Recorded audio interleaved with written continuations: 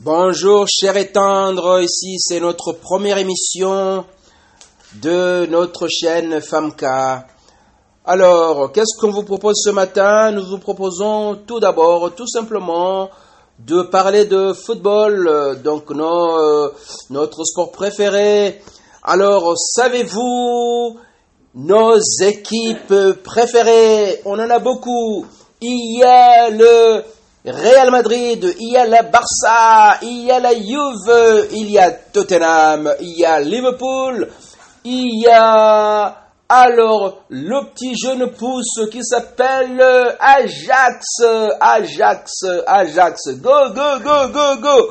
Alors, devinez qui va gagner la Ligue des Champions. Moi, je vais faire un pronostic très très simple, basé sur les résultats qu'on voit, qu'on écoute, et sur des commentaires de certains joueurs, de certains enfants qui aiment le football, comme Elven et Adam.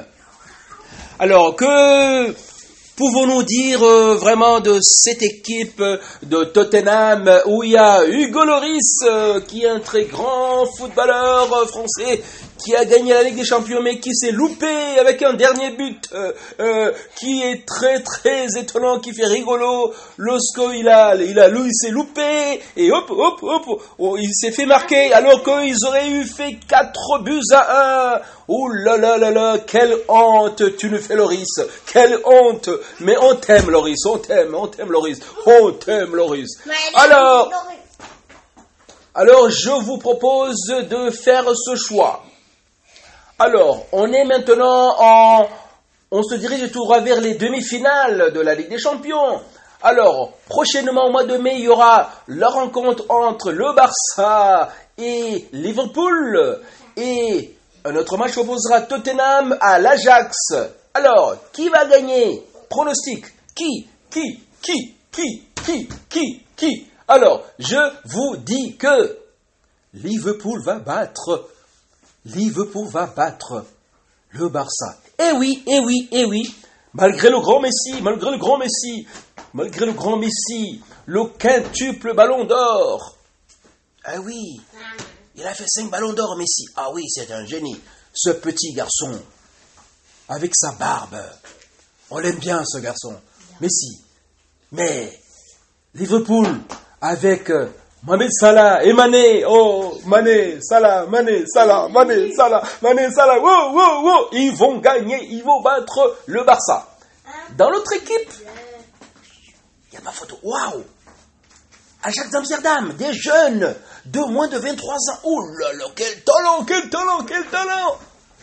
Mais est-ce que ils vont percer les cages de Lloris?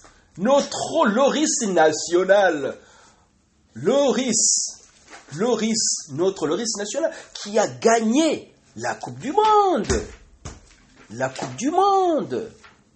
Alors, allez, Lloris, la. N'oubliez pas que Lloris a joué à l'OL. Eh oui, même s'il est de Nice, même s'il est originaire de Nice, il a joué à l'Olympique Lyonnais. Notre Lion.